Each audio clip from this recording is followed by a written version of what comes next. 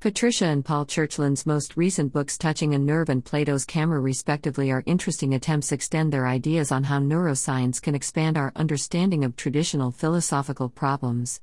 Patricia's book is written in a more confessional mode than Paul's as she intermingles her scientific evidence with stories from her own life and how her science relates to her experiences.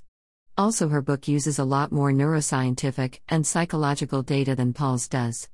She brings together interesting evidence on both the nature of morality and in particular on the nature of consciousness. Paul's book, on the other hand, is more theoretical and aims to show how connectionist models and the more neurally realistic Hebbian learning can be used to solve traditional problems in epistemology. Paul's book can be read as a neurally focused version of Quine's attempt to naturalize epistemology. I have long called for our naturalized epistemology to be updated in light of new scientific evidence. Since Quine's seminal paper Epistemology Naturalized was written over 55 years ago, most of the philosophical attention has been on whether Quine's conception of epistemology can actually deal with traditional epistemological concerns. So we have had challenges from people like Stroud that Quine's project reduces to skepticism, and we have had claims that Quine's naturalized epistemology cannot deal with normative questions. This back and forth has been very instructive and important. However, I think that some philosophers have become so obsessed with replying to non-naturalist critics that they haven't developed an adequate naturalized epistemology. As an undergraduate philosophy student, whenever the topic of naturalized epistemology came up, Quine would be mentioned. Nobody seemed to care that people like Chomsky had radically different views of how people went from stimulus to science. Few cared that Chomsky dismissed Quine's epistemology as unscientific behaviorist nonsense. Likewise, at the same time as Chomsky was busy criticizing Quine, the developmentalist psychologist Piaget was sketching his own theory of genetic epistemology. While there were some conferences where people like Piaget, Fodor and Putnam thrashed these issues out, typically in philosophy circles when naturalized epistemology was mentioned, it was Quine's project which was thought of.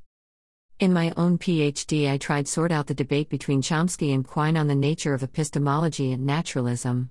I also tried to update the debate in light of current research in both cognitive science and developmental psychology. However, I didn't deal with neuroscientific data.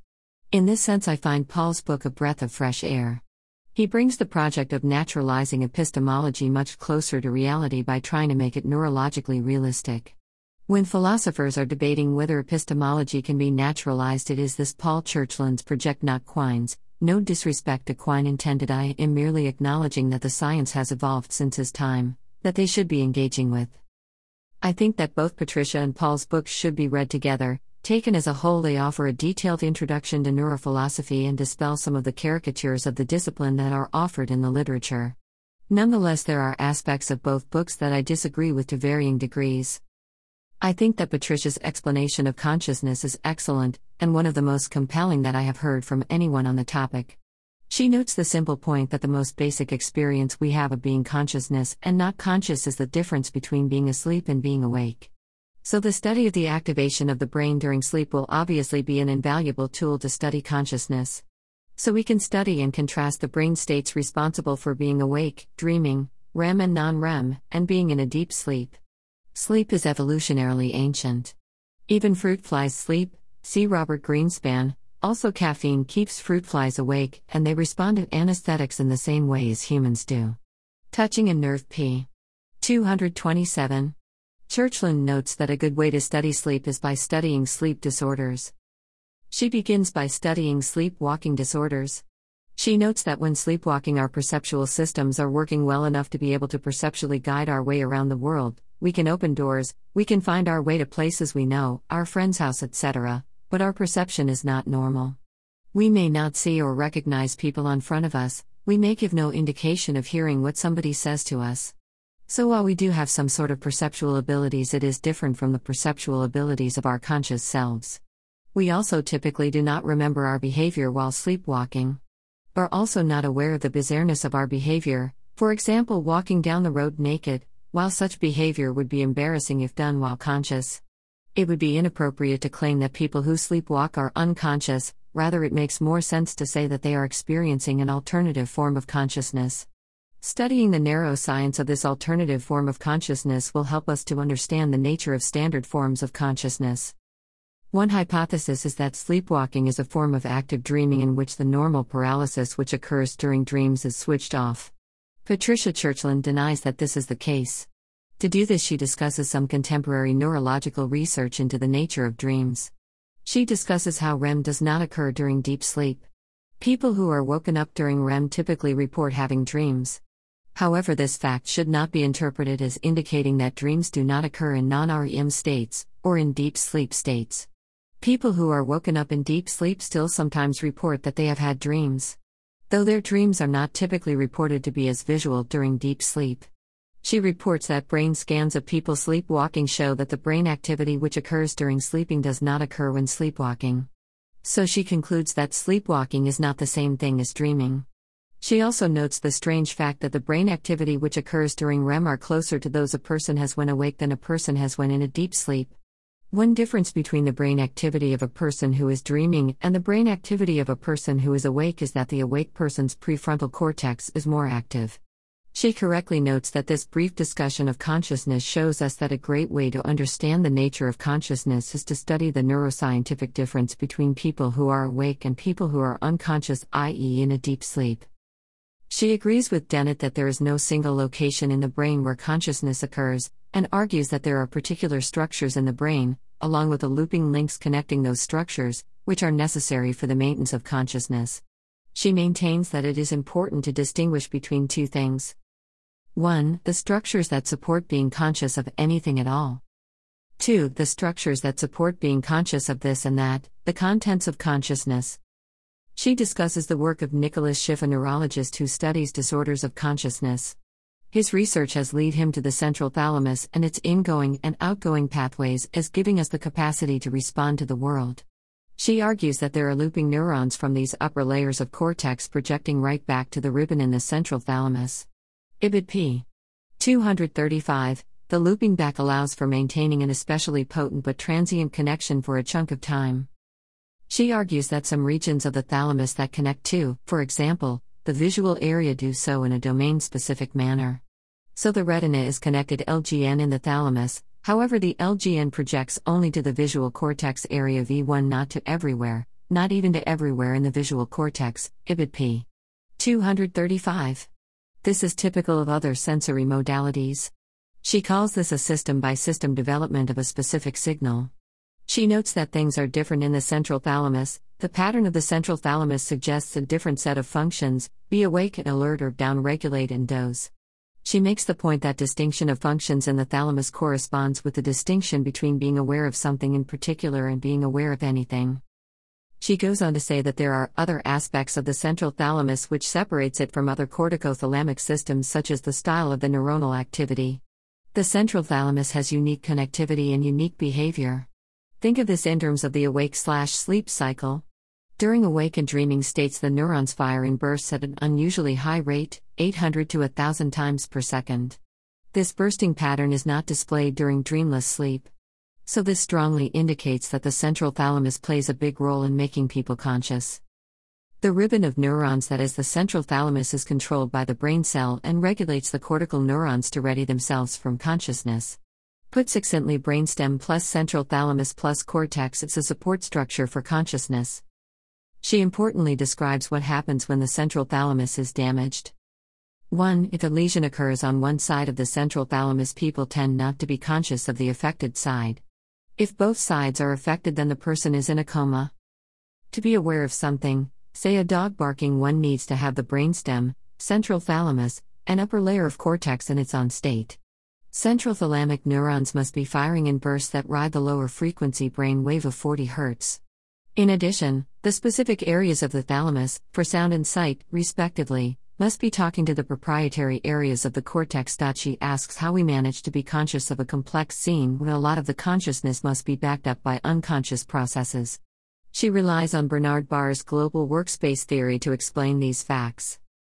Baars argued that the important way to begin was by listing the significant psychological properties and capacities associated with being aware of specific events.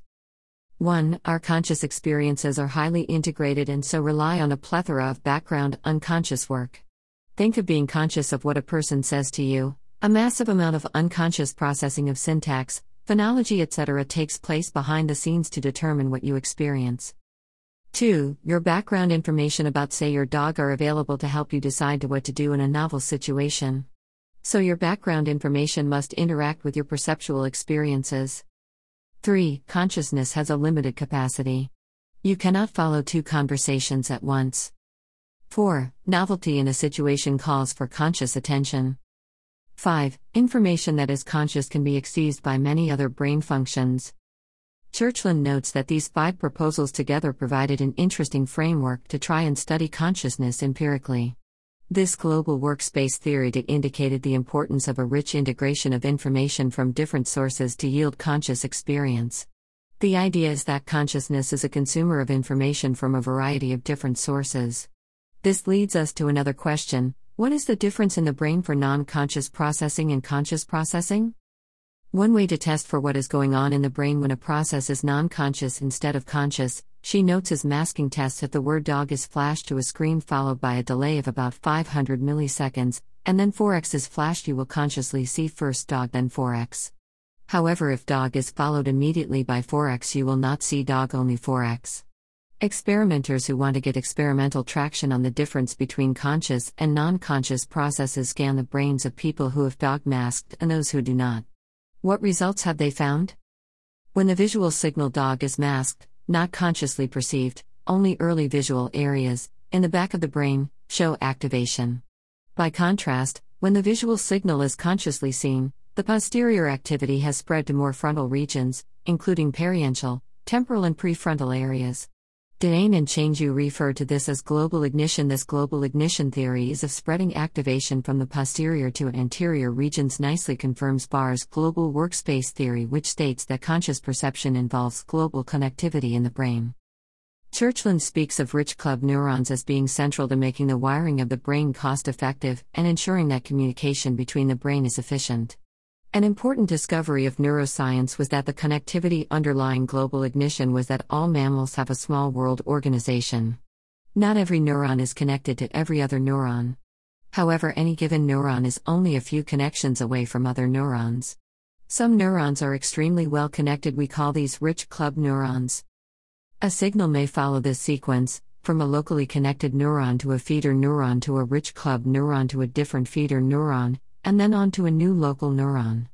A small world organization with hubs is more efficient than having every neuron connected to every other neuron. But how does the rich club framework help us connect with the central thalamus? Well, consciousness of sensory signals involves linking spatially quiet separate regions of the brain. As attention shifts, the prevailing linkage weakens and other neuronal pools now take their turn in making strong links. So the burst of spikes displayed by the central thalamus are responsible, say, catching the gist of a lecture, while the local connectivity of neurons within groups provides the context of the gist. Studies of the effect of anesthetics on people support the above model. Anesthetics work by messing up signals between neurons, thus blocking global ignition. There are 3 properties that are very important in the neurobiology of consciousness. 1. Rich club neurons and their ability to make fast connections to other rich club neurons, thereby providing a scaffolding for rich integration of information. 2. Global ignition for brain events that reach consciousness. 3. The central thalamus with its role in enabling specific contents of awareness during the awake and dreaming states. So that, in a nutshell, is Patricia's theory of consciousness. As a summary of the state of play of scientific research into consciousness, it is excellent. However, from a philosophical point of view, it leaves a lot of questions unanswered. Philosophers like, for example, Thomas Nagel, David Chalmers, and even John Searle would agree with the scientific evidence provided by Patricia, but argue that it leaves the philosophical questions untouched. Nagel argues that consciousness emerges from brain processes, that the subjective experience of consciousness cannot be reduced to the material brain. While John Searle has argued that consciousness is a biological phenomena, it is an emergent entity, hence it is something different from the material basis that it emerged from. David Chalmers notes that explaining the neural correlates of consciousness is what he calls the easy problem of consciousness, and it leaves the hard problem, explaining how our actual subjective experience emerges these neural correlates, untouched. So the trio of philosophers I have mentioned could justly complain that Patricia is ignoring the philosophical problems that they are concerned with. In her Touching a Nerve, she does briefly criticize Chalmers' views by arguing that his negative claims about whether consciousness can be explained by neuroscience lead to no real explanatory research programs. His entirely negative claims, she argues, are largely irrelevant to the ongoing scientific research. However, it is imperative as philosophers operating within the space of reasons that we explore what the relevance that this scientific data has for philosophical views on the nature of consciousness. Patricia Churchland, like Paul, is famous for adopting the approach of eliminative materialism. However, she has also said on many occasions that she is not an eliminativist about consciousness. Her eliminativism about folk theory is not, as it is sometimes presented, as a kind of a priori philosophical position which she adopts. She merely argues that just like some of our folk physics terms were eliminated as we learned more in theoretical physics, so some aspects of our folk psychology may have to be eliminated as we learn more about neuroscience. So her claim was an empirical one, not some kind of a priori claim. When it comes to consciousness, she does not expect a theory of consciousness to eliminate our ordinary conscious experiences. However, she does expect that it may in some cases radically alter our intuitions about consciousness. In her 1998 paper What Should We Expect from a Theory of Consciousness, she correctly notes that reduction does not always mean elimination. So, for example, she notes that nobody thinks that light is not real as a result of Maxwell's equations. She surmises that like pain will not cease to be real as a result of future discoveries in neuroscience. She admits that in the past science has shown that, for example, caloric was not real. So science can show that certain theoretic terms pick out substances and properties which are not real, and she admits that future science may show that our folk psychology of belief desires is a bad theory which does not pick out a real entity in the empirical world. Yet she claims that future science will not explain away pain. This is a very strange position. In one sense, it is a position which a lot of philosophers and the man on the street would accept. The vast majority of people would agree that no matter what we learn about the neuroscience of pain, it cannot take away from the basic fact that pain feels intrinsically awful. Based on this interpretation of Patricia, it would appear that while she thinks that beliefs and caloric are theoretic entities which are subject to refutation by future science, our experience of pain is a basic fact, not a theory, and hence it cannot be refuted by future science. However, the above interpretation of Patricia is difficult to maintain in light of other things she says about consciousness. She admits that our views about the nature of conscious experience have been modified as we have learned more about it through neuroscience. She cites discoveries such as Sperry's discoveries about the nature of commissurotomy, research into sleep and dreaming by people like Hobson, as well as the discovery of blindsight, and argues that they have cast doubt on our intuitive conception of what consciousness amounts to. However, she argues that while these experiments show the need to reconceptualize our basic theory of consciousness, they do not eliminate our actual conscious experience. Churchland, what we should expect from a theory of consciousness. When she speaks of our actual conscious experiences which remain even after we have modified our theory of consciousness, then she seems to being a realist about subjective experience in a similar manner to Thomas Nagel. Her view is uncongenial to the claims that Dennett makes in his Consciousness Explained. Now, obviously, there is nothing wrong with siding with Nagel against Dennett, but it is surprising given her naturalist leanings. I think it is worth exploring this issue in more detail as it is a very important philosophical issue. Nagel argues that there are facts of the matter about subjective experience, even though we may not ever be in a position to know precisely what these facts of the matter are. Furthermore, he thinks that there are intrinsic facts about our subjective experiences independently of our theorizing about these experiences. Patricia Churchland, who holds that our consciousness will not be explained away even if our conceptions of it are, seems to have landed in a similar position as Nagel. She seems to hold that there is something given in our experiences independent of our theorizing about them.